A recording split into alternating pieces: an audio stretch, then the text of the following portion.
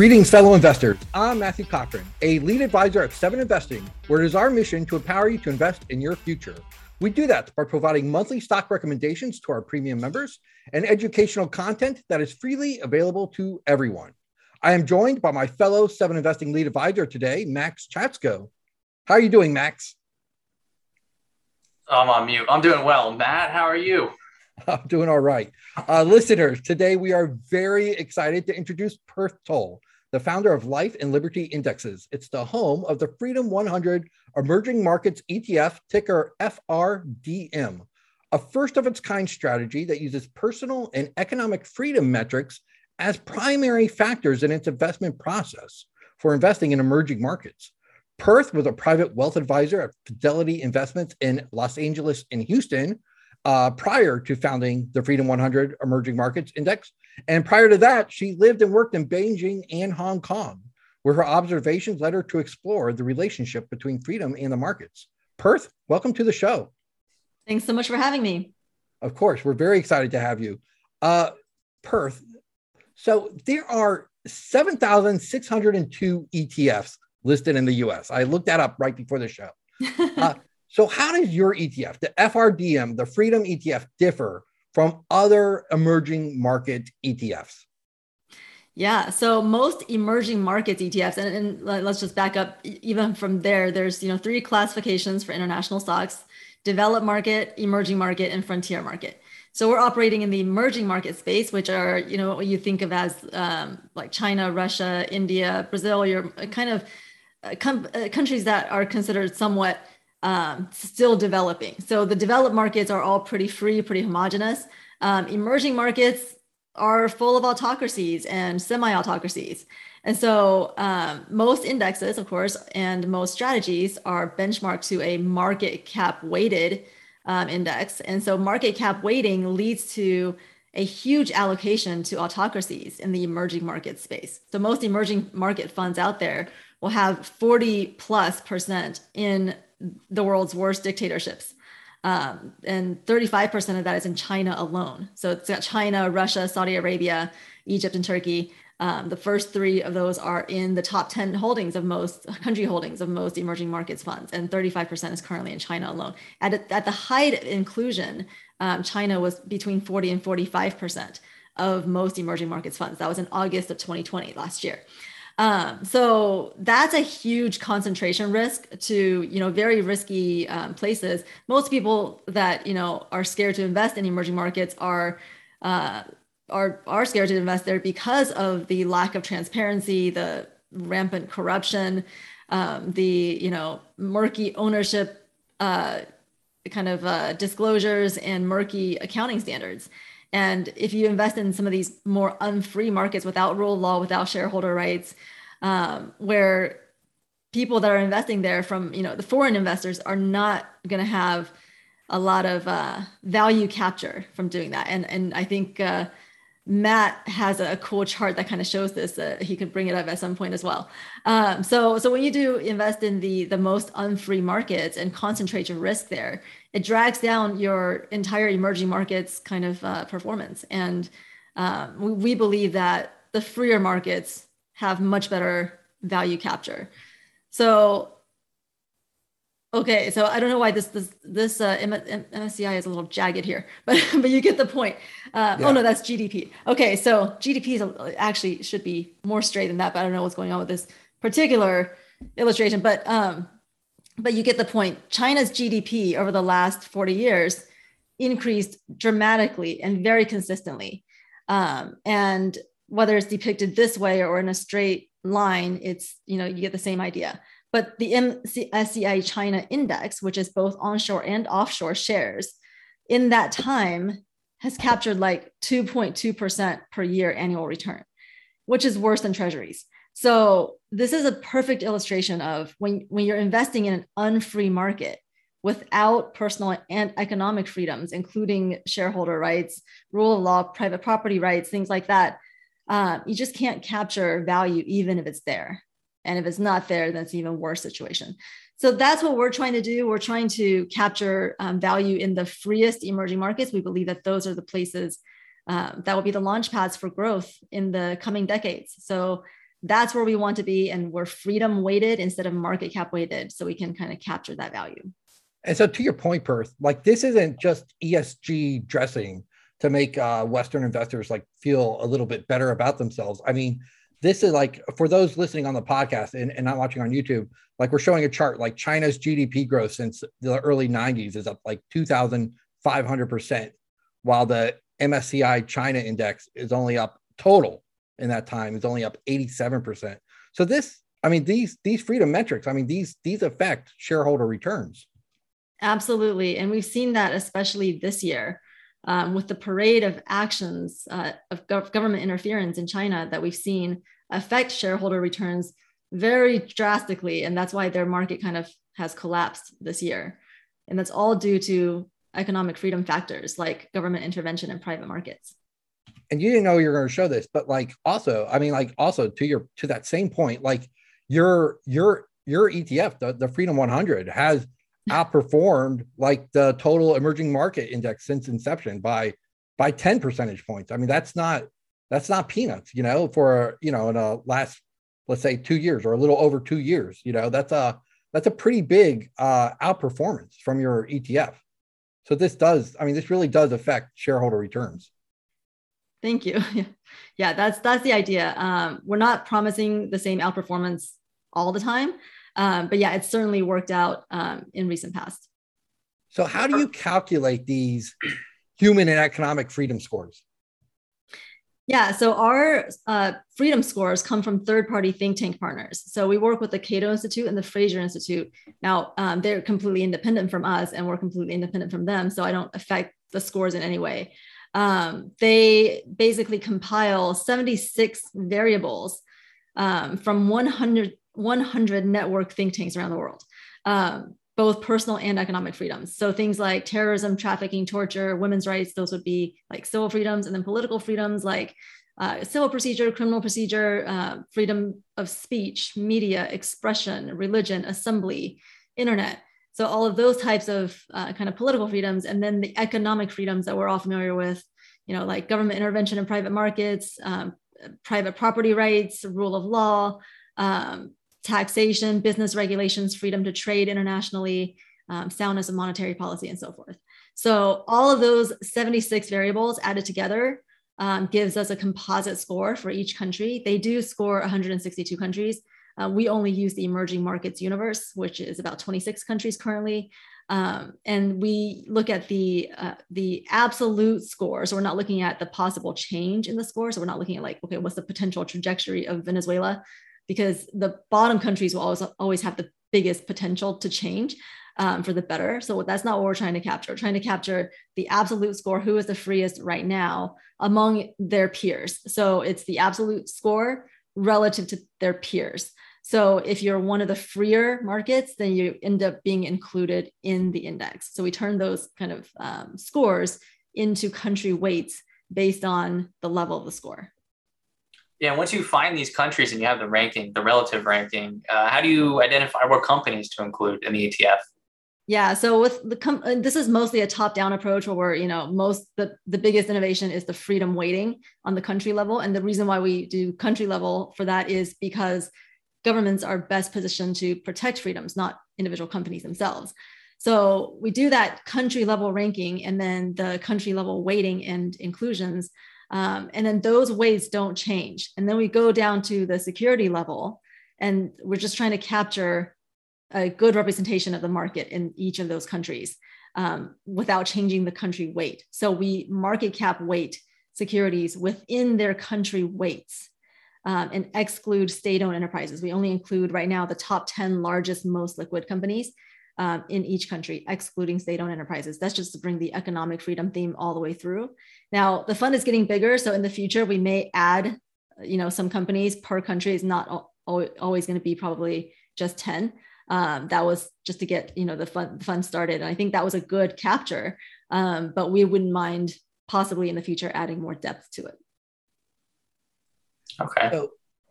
So Perth, like I think this stat might be a little outdated, but I saw something where like emerging markets are like 85% of the global population, 50% of GDP, and only 15% though of total like global market cap.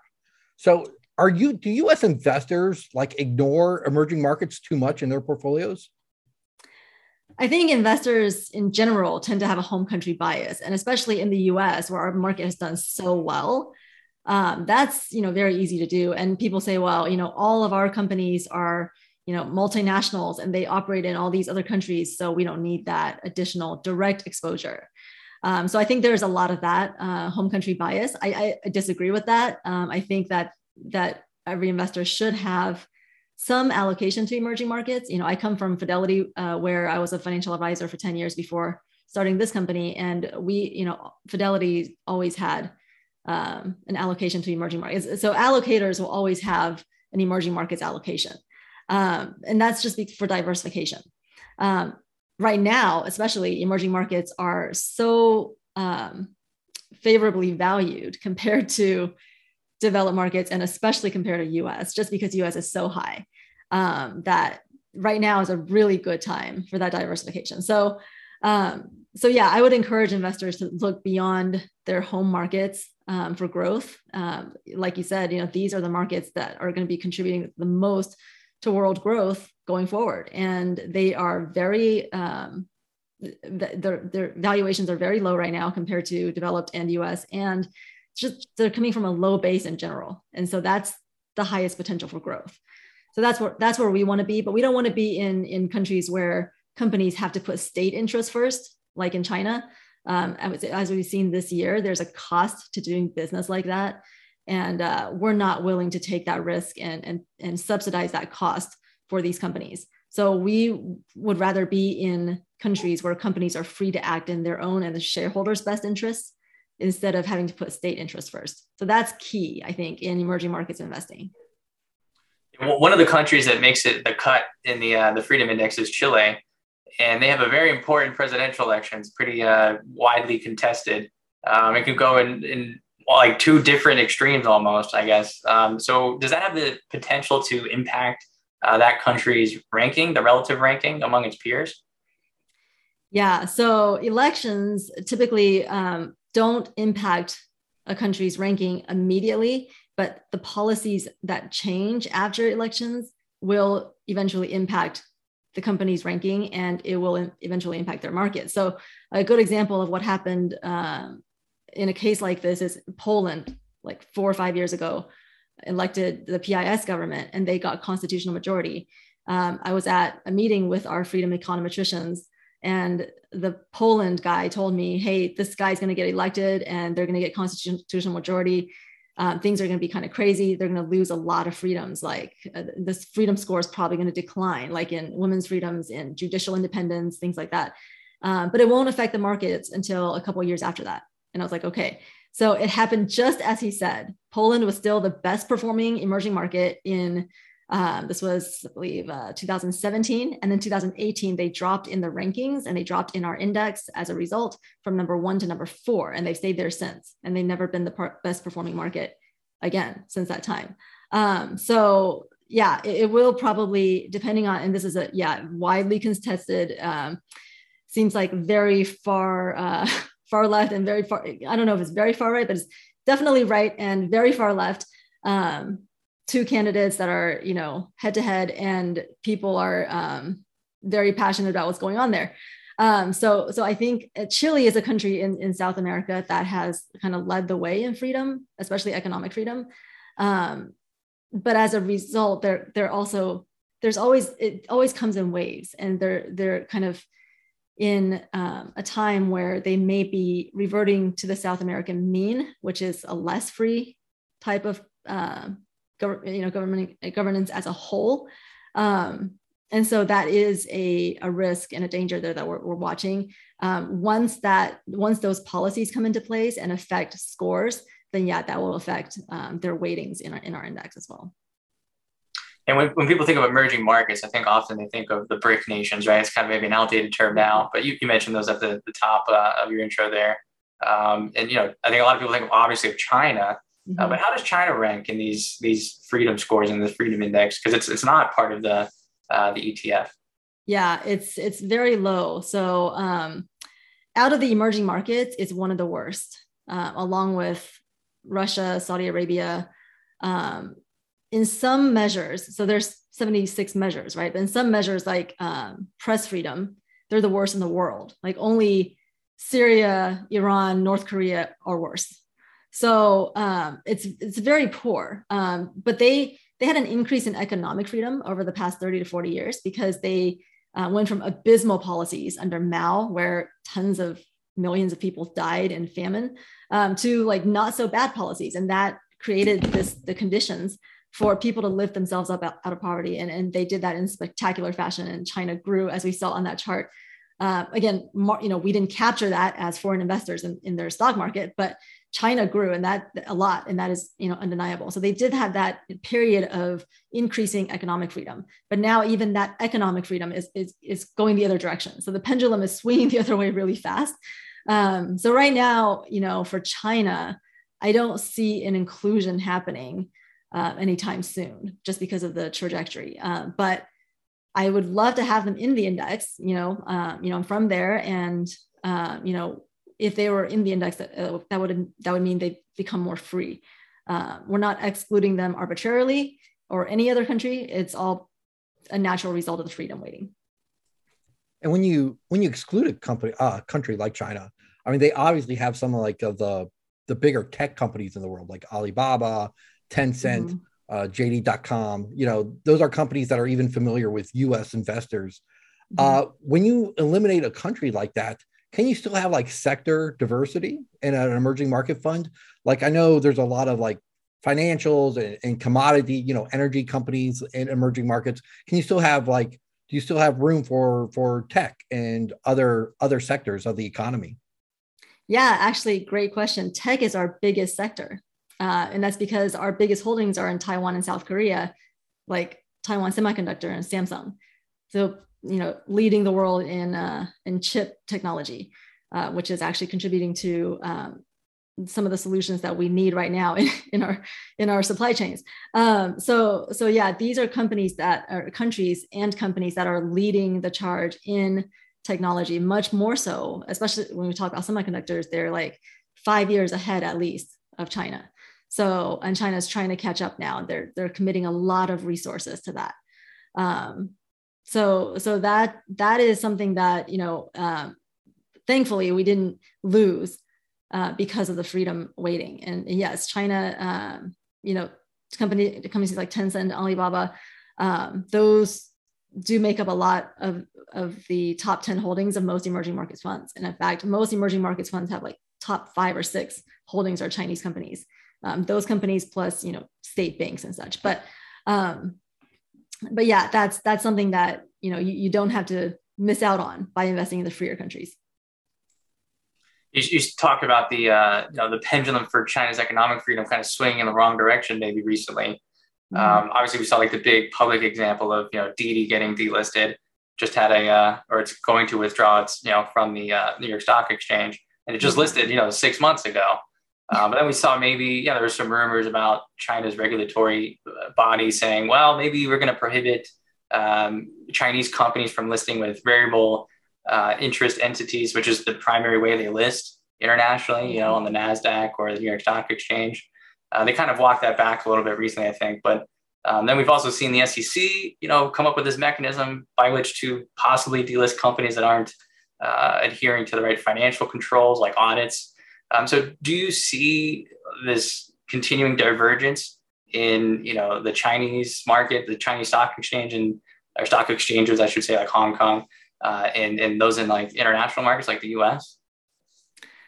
Yeah, I do. And that's an interesting situation because, there are a lot of voices in the US that have called out for delisting Chinese companies off of US exchanges because, they weren't being transparent, they weren't sharing their books. But it's not the companies that weren't sharing the books, it's the government in China that didn't allow it because, those books were considered state secret. And that is now what's happening to the tech companies is their data is considered state secret. There's a new data security law. So anything in China that's like a state, sanctioned, like state secret stuff is always called security, like national security law, data security law, right?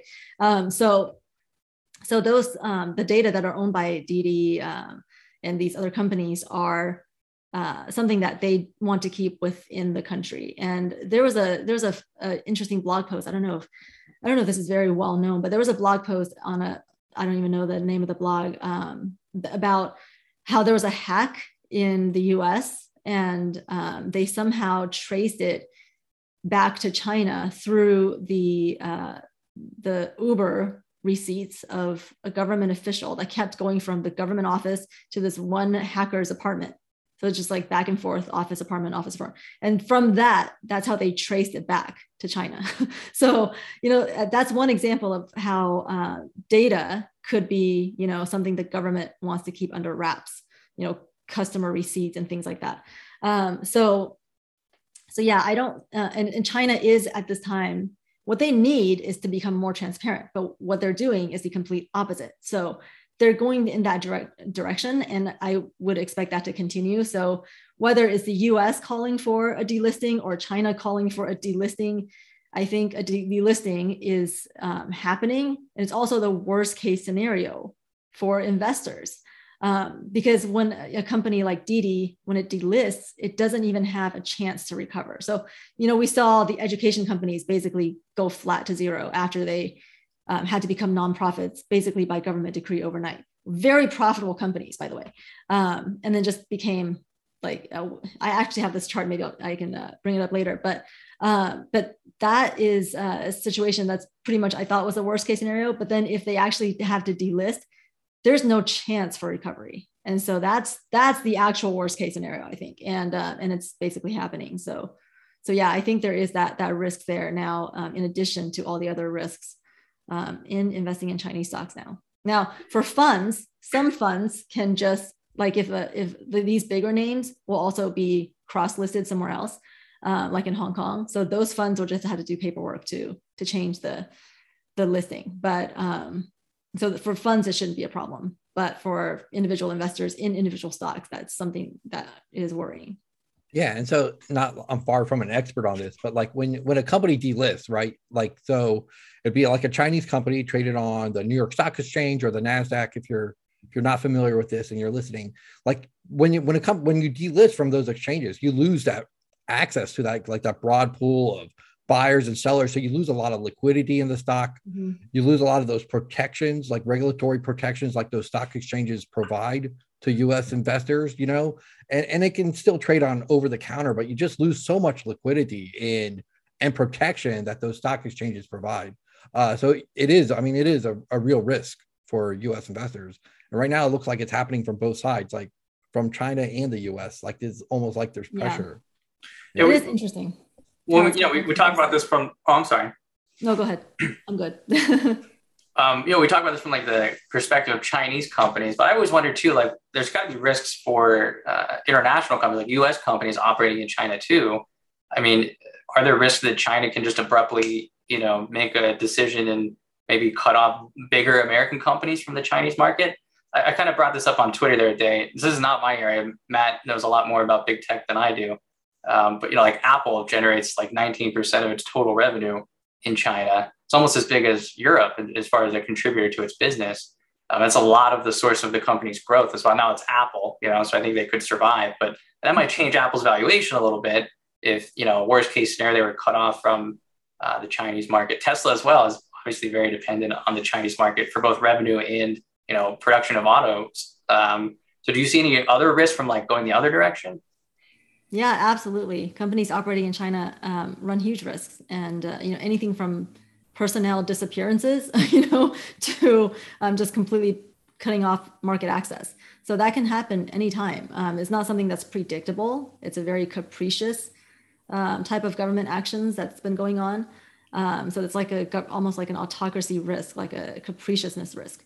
So yeah, there's absolutely that risk, and that's I think why we see these kind of Wall Street titans and also Elon Musk and also, the Tim Cook having to be very careful what they say and do. And, if you're operating in China, you're already kind of subject to the Chinese government in an indirect way.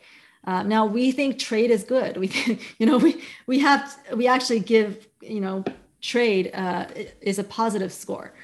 So we do want more trade. And then some of that trade is going to be with China, and we're okay with that. The difference is, do you have, is your company completely under the control of the Chinese government? And I think for Apple, for Tesla, it's not completely. In other words, they can still operate and they can choose to leave China. Those two companies specifically are a little more tied than others. So, we don't have those companies in our index because they're US companies and we are only emerging markets. But as an example, those are, companies that have somewhat of an indirect relationship where they have to answer to China in some ways.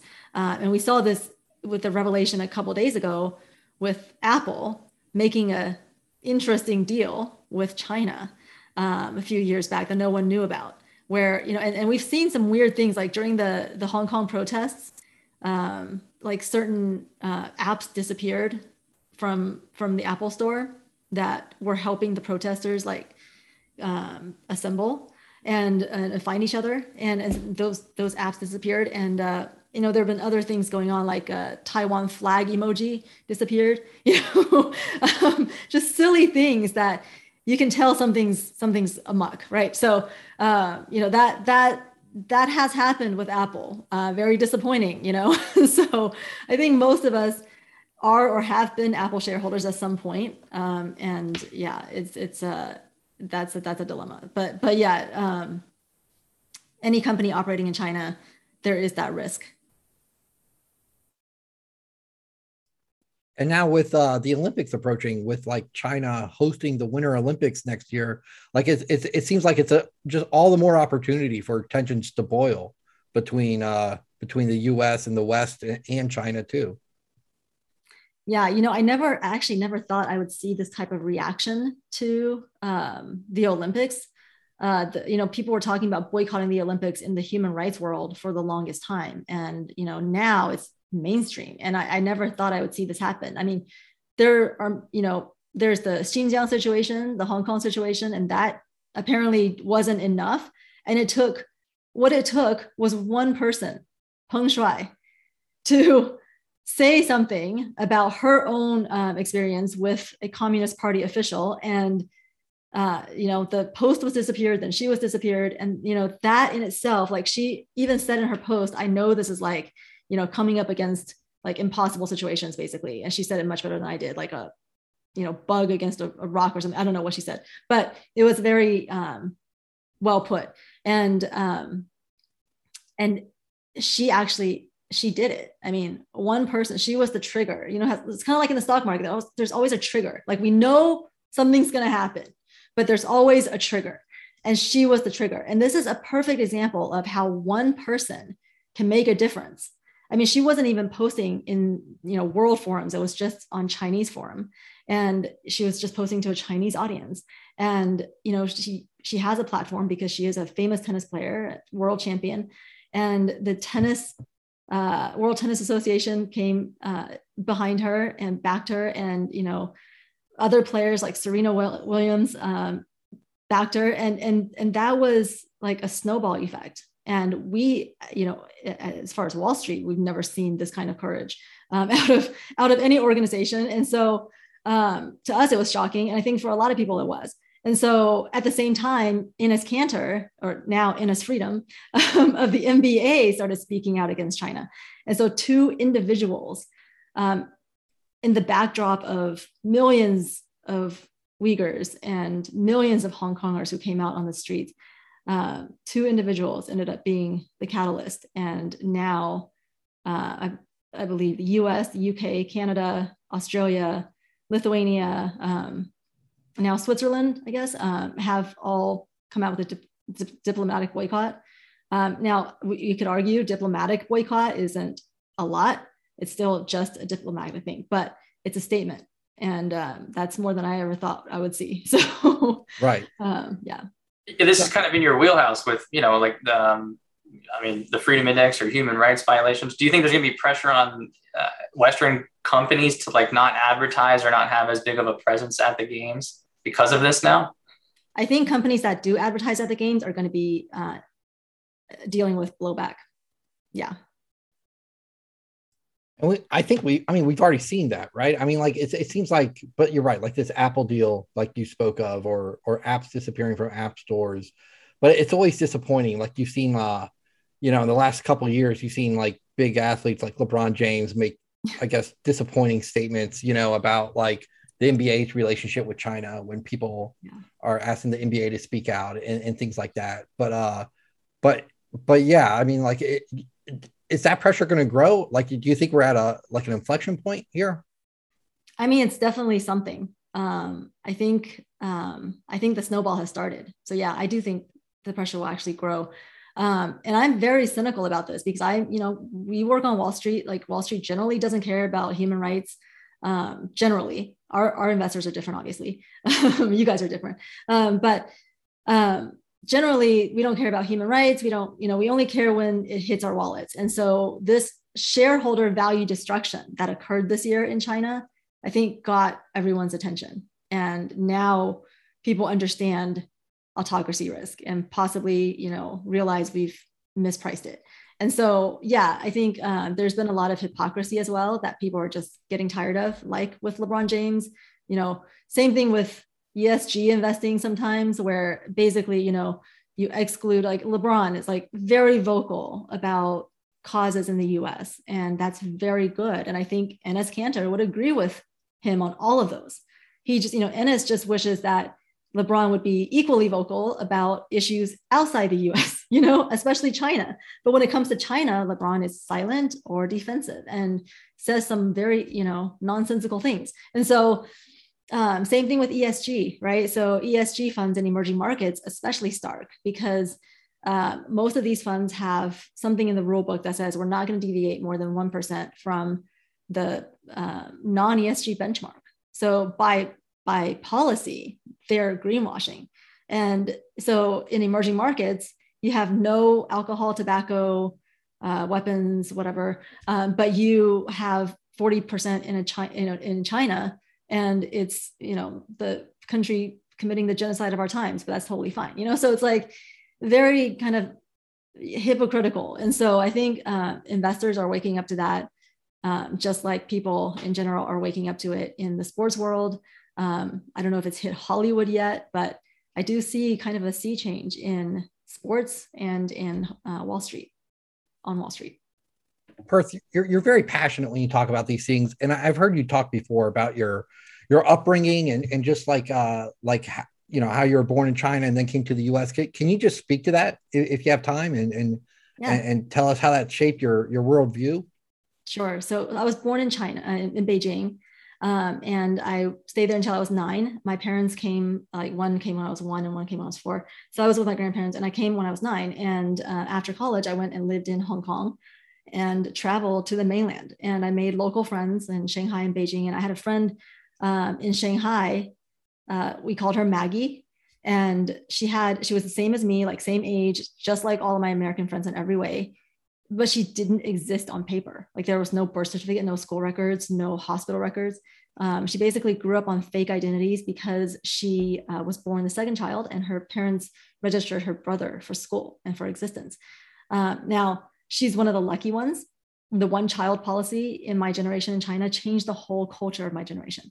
And now it's 3-child policy. And, before they were, forcing people to have only one kid using very intrusive, coercive measures.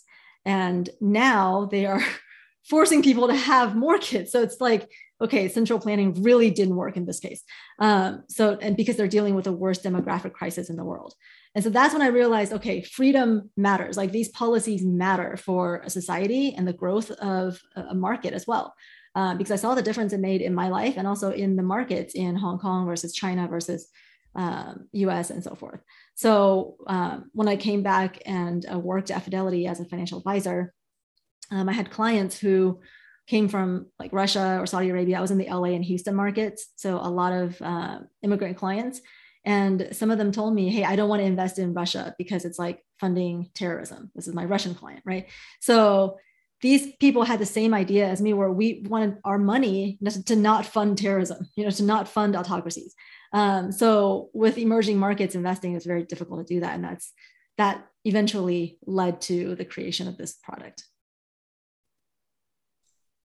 Are there any other countries other than China that are very popular, trendy among investors, or weighted in other emerging market funds that also score very low on human or economic freedoms? Yeah, so Russia and Saudi Arabia are typically in the top 10 of most emerging markets funds, typically around 3% weight to each, which is not a small weight in the emerging markets universe. And so that these are markets that have lots of political freedom issues. We all know about Jamal Khashoggi, who got bone sawed basically in Saudi Arabian embassy in Turkey. Very poor, sometimes very poor women's rights. And, Russia, there's all kinds of political freedom issues. Navalny is currently in jail. Lots of others who have come across Putin have been poisoned or assassinated. I mean, so it's a very dire situation. And these are very extreme kind of emerging market autocracy situations that most American investors would be shocked to kind of hear about things going on there. So I think a lot of the things that go on in these markets are so shocking to us that we just ignore it because it's like too much. And we shouldn't, because it affects the markets and it affects the societies and the impact that our dollars are making with our investments. Let's end on a high note, Perth. We talked so much about the negative countries. Like what countries would like American investors be surprised that score so high on economic and personal freedoms? Yeah, so actually Taiwan has increased dramatically in their freedom levels in the past 10 years. And it's just like it's almost looks like China GDP numbers basically. So that has been a huge increase, and their market, their stock market has reflected that. So this year, Taiwan's one of the best performing stock markets. Coming out of the recovery, Taiwan and South Korea, both very, very free emerging markets, were some of the best performers. Poland, with all its problems, is an ex-Soviet Eastern European nation that has fought against, big bully neighbor of Russia. And they know how to come up against autocracy, and they like Lithuania, Estonia, and Latvia, who are right now standing up with Taiwan.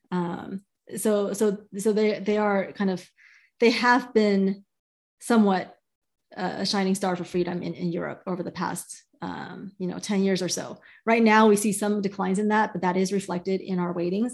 But they've also been a very good performer this year. So and their institutions are still pretty strong, where they can democratically vote out anybody that is infringing on freedoms, and that is happening. So I expect at some point that will be changed through voting. So yeah, those are some of the countries that we rank highly, which is Taiwan, Poland, Chile also one, and South Korea.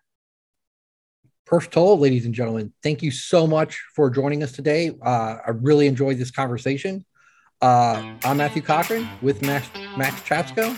We're Seven Investing. We're here to empower you to invest in your future. Have a great day, everyone.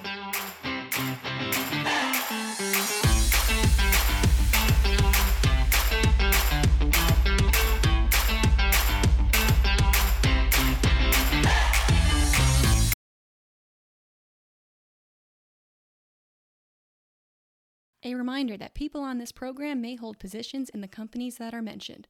Buying and selling stock carries financial risk, which could include the loss of capital. The views in this program should not be taken as personalized advice. Before acting on any of the information provided, listeners are encouraged to consult a financial or tax professional.